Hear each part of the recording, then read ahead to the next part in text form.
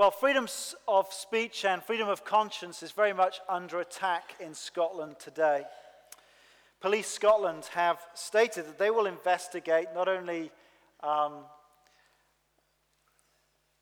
hate crimes, which of course they should, but hate incidents. And they define an incident as any incident that is not a criminal offense, but something which is perceived by the victim or any other person to be motivated by hate or prejudice. And if you pause to think about that definition, it is scarily subjective, isn't it? You could look at someone the wrong way, and if they've got a slightly different skin color to you and they're so minded, they could report you as engaging in a hate incident. I feel sorry for the police. They've got a tough enough job trying to actually investigate actual crimes, let alone incidents. Last September, the Scottish Government and Police Scotland put up posters around the country seeking to address hate crime. Here's one of them: "Dear bigot, you can't spread your religious hatred here. End of sermon, yours, Scotland." Now, at one level, I read this poster and I knew that it didn't apply to me. I'm not a bigot, and I don't hate people because they're different to me. And yet this was quite a disturbing and sinister poster campaign, because it seemed to infer that if you were religious, and actually if you were specifically Christian, if you look at the wording of sermon and the way they've kind of chosen a sort of a King James type font, that you're being stereotyped as being a hateful bigot. Gordon Lyndhurst, one of our members who's an MSP, he wrote to the government. He received a letter in January from Eileen Campbell, the Scottish Cabinet Secretary for Communities, stating that the Scottish government would not be reusing these posters that implied that Christian belief amounted to hate. There's clearly no place for Christians to be engaged in hating others. After all, Jesus taught us that we should even be loving our enemies. And of course, there should be no place for anti-Semitism in the Christian church. How on earth could we be those who hate Jewish people when not only are we called to love others, but we build our lives on a Jewish Messiah and we rely on scriptures that were eyewitness accounts all by Jewish people and the Hebrew scriptures all by Jewish people? Crazy. Of course, there's no place for anti-Semitism in the Christian church. However, these posters were another chilling reminder of a growing hostility to the teaching of the Bible in the UK. In 2016, 2 street preachers were arrested and convicted of a breach of public order offence at Bristol Magistrates Court. The prosecutor claimed that quoting parts of the King James Bible in modern Britain should be considered abusive and is a criminal matter. The prosecutor said this: although the words preached are included in the Bible in 1611, they should be considered, this doesn't mean that they're incapable of amounting to a public order offence in 2016. The prosecutor also argued to say to someone that Jesus is the only God is not a matter of truth. To the extent that they are saying that the only way to God is through Jesus, that cannot be a truth, argued the prosecutor. Well, they were convicted of a breach of order offence, but then that conviction was overturned on appeal when they were acquitted in the Bristol Crown Court in June 2017. How do you stay a faithful witness to Jesus Christ in a hostile world? Why would you want to when it could cause you trouble and difficulty to do so? But even thinking about this, let's be honest and look at ourselves. When was the last time we actually confessed Jesus Christ before non-Christians, let alone a hostile crowd?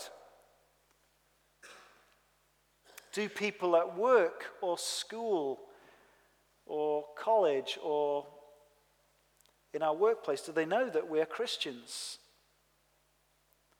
Do you remember Peter's proud boast to Jesus on the night that they walked to the Garden of Gethsemane. Please open your Bibles to page 996. And if you've got a phone, you might want to put it on mute. Right now, put it on mute. No one's looking. Page 996. Have a look at verse 33. Peter replied, "Even if all fall away on account of you, I never will." And then remember what Jesus said to him, verse 34, "Truly I tell you," Jesus answered, "this very night before the cock crows, you will disown me 3 times." But Peter was confident, wasn't he, that that would never take place. "Even if I have to die with you, I will never disown you," he said. And all the other disciples said the same. But when Judas turns up with the guards, they all desert him and flee. And then Matthew places side by side accounts of 2 people facing hostile questioning. We see a contrast between Jesus and Peter. We see the courageous and faithful witness of Jesus against the threefold denial of Peter. Now, last week we considered the confession of Jesus. If you missed it, you can listen to it online. This week we're going to think about the denial of Peter. And I want you to consider with me the pathology of denial. There's at least 5 steps here. Step 1, self-reliance.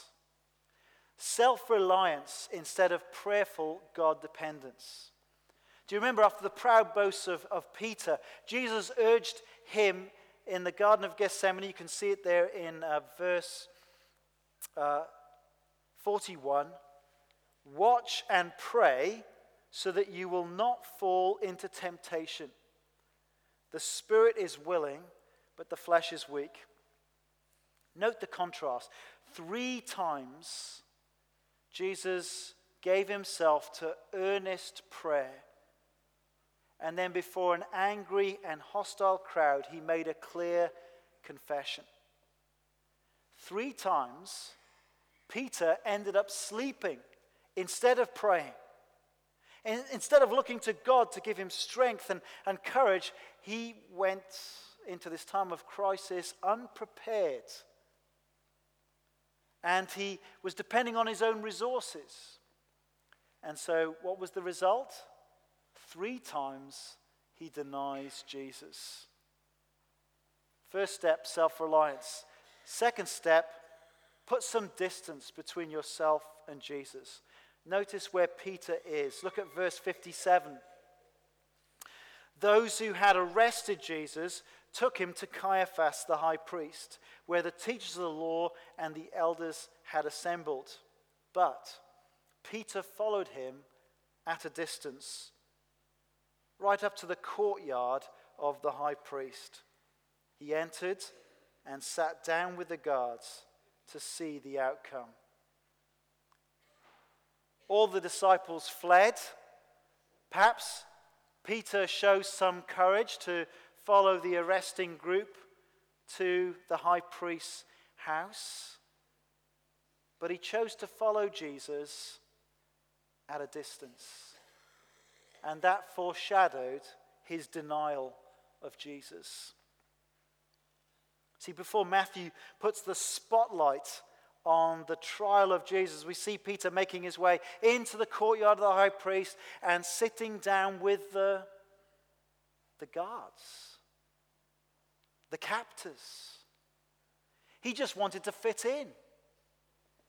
He doesn't want to get noticed. He doesn't want to stand out. The peer pressure that teenagers feel does not go away when we become adults, does it?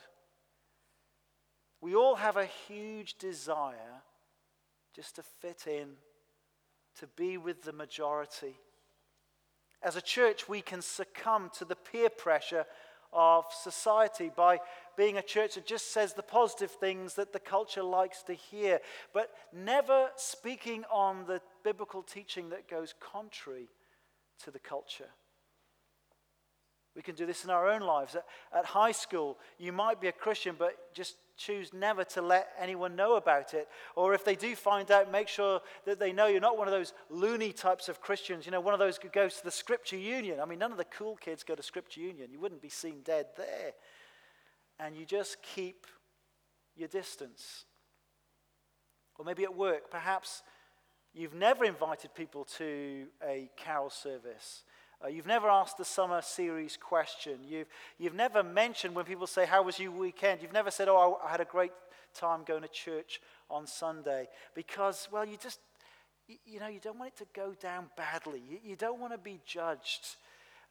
You want to fit in. And we effectively put some distance between ourselves and Jesus. And I wonder, is that true of any people here today? You've not become baptized because you're just keeping your distance. You don't want to publicly confess that you're trusting Christ.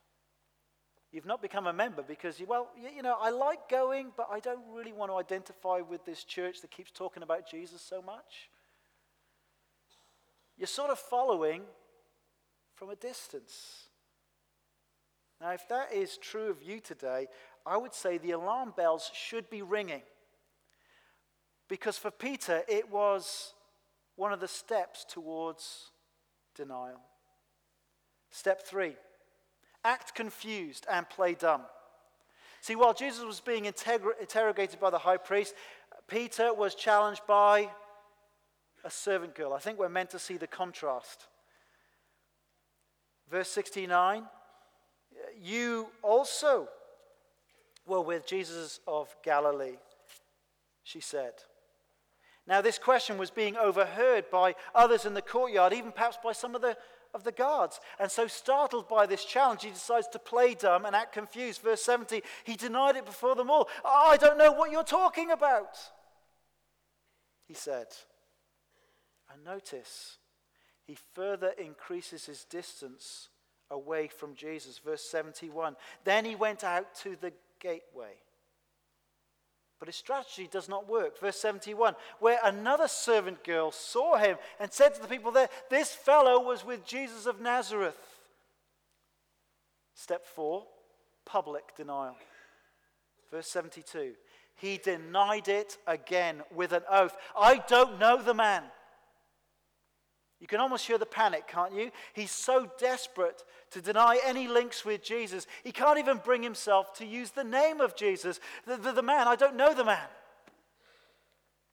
Step 5, go offensive. Verse 73. After a while, those standing there went up to Peter and said, surely you are one of them. Your accent gives you away. Then he began to call down curses, and he swore to them, I don't know the man. Now, this is the stage of full panic, of someone who is frightened for his life. This is the pathology of denial. Now, what underlies all of this? At this point in Peter's life, he has not grasped the uniqueness of who Jesus is. He's got a bit of it, but not all of it. He had confessed that Jesus was the Messiah King that was promised in their Hebrew scriptures. But he never properly understood that his mission was first to suffer and die upon a cross. As Jesus was being despised, spat upon, punched in mockery, Peter just didn't have the category to kind of understand that this was all part of God's plan to rescue sinners like him and like you and like me. We read in Isaiah 50 today that those scriptures written 700 years before that speak of this servant who attentively listens to what God has to say and speaks the word of God in a way that refreshes others, that he is willing to be fully obedient to the Father. Even when the Father calls him to suffer, he offers his back to be struck. He offers his face to be spat at, his beard to be pulled out. This was all prophesied in the scriptures that this must happen. Well, Peter just didn't have a category for a suffering Jesus. He got the idea of a glorious king who would never be defeated, who would bring in an everlasting kingdom. He was happy to identify with Jesus on that basis. When Jesus looked like the winner, he was in. When Jesus looked like a loser, not so much. Not at this point of apparent weakness, mockery, and shame. He didn't want to identify with Jesus like that. He desperately wanted to avoid any personal suffering.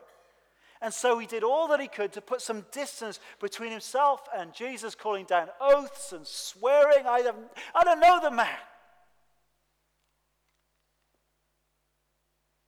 And so the question is, what do we really believe about Jesus?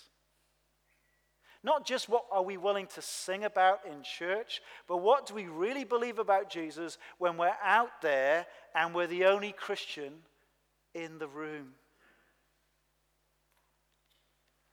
See, for many today, Jesus just seems irrelevant. To others, a loser. Some would say, well, great ideals, but he died too young. For many, he's just a swear word, someone insignificant to mock in casual speech. That's the world out there, isn't it? Will we be willing to be faithful witnesses to Jesus? Will we be willing to even suffer as a Christian? I suggest we will only do that when we truly believe that he is who he claimed to be, when we see his total uniqueness.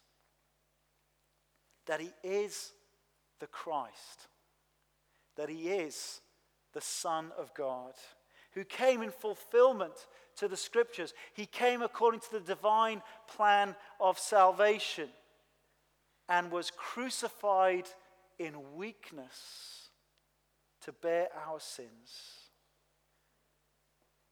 And then he was raised from the dead in power. And that he ascended into heaven as the Son of Man, and he will one day return in glory to judge the living and the dead and to set up his everlasting kingdom. Is that the Jesus you believe in? Only if you have full confidence that he is who he claims to be will you have the courage to stand for him in a hostile world. Jesus equipped his disciples before he sent them out to preach the kingdom. Back in chapter 10, he said this to them: do not be afraid of those who kill the body, but cannot kill the soul. Rather, be afraid of the one who can destroy both soul and body in hell. Are not 2 sparrows sold for a penny? Yet not one of them will fall to the ground outside your Father's care. And even the very hairs of your head are all numbered. So don't be afraid. You are worth more than sparrows. Whoever acknowledges me before others, I will also acknowledge before my Father in heaven. But whoever disowns me before others, I will disown before my Father in heaven. Well, what about us? Are we confessors or deniers?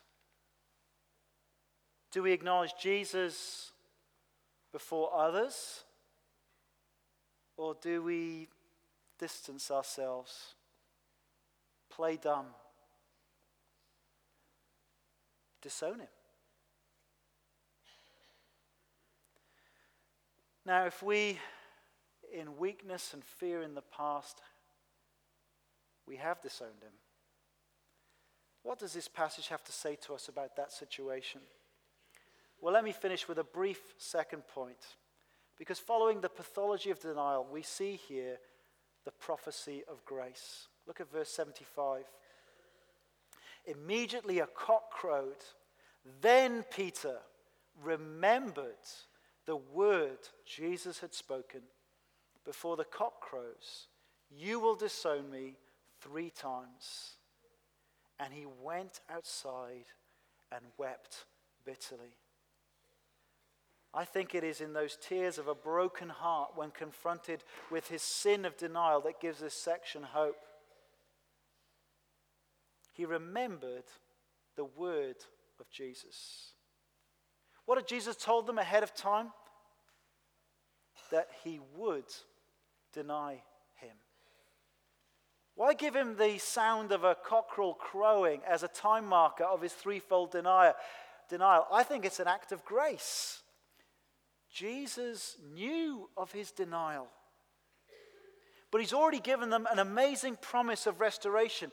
Remember, as they left the upper room where they'd shared bread and wine, he told them that his body would be broken for them, his blood poured out would be the blood of a new covenant, which would secure their forgiveness. And we're going to come to the table after I finish preaching this morning. He shared bread and wine with them. He told them how he was going to die to secure their forgiveness. And then as they walked to the Garden of Gethsemane, he says this to them: "This very night you will all fall away on account of me. For it is written, I will strike the shepherd, and the sheep of the flock will be scattered. But after I have risen, I will go ahead of you into Galilee." He was going to the cross because of our unfaithfulness and our sin. And he would die and be buried. But he would rise. He would walk out of the tomb. And here's the beautiful thing. He's already told them, I will go ahead of you to Galilee, where he's going to gather his disciples, his scattered disciples are going to be gathered together under his leadership and care once more. If Peter recalled the prediction of his denial, he could also cling to the precious promise of gracious regathering. What boss? What a boss. Have you ever had a boss like this? Despite such terrible failure of loyalty, he gives this amazing promise of grace and restoration. I will go ahead of you. There is forgiveness for our failure. There is an invitation to acknowledge him as Savior and Lord through true repentance and faith. And of course, when you grasp such loving grace, you want to stand with Jesus and acknowledge him before others, because what an amazing person. Take the world from me, but give me Jesus. What a Savior. How precious it is to grasp that he died in my place. And he rose as the victorious King. And he's returning again in full glory. And on that day, we will not look foolish for acknowledging him today. Let's pray.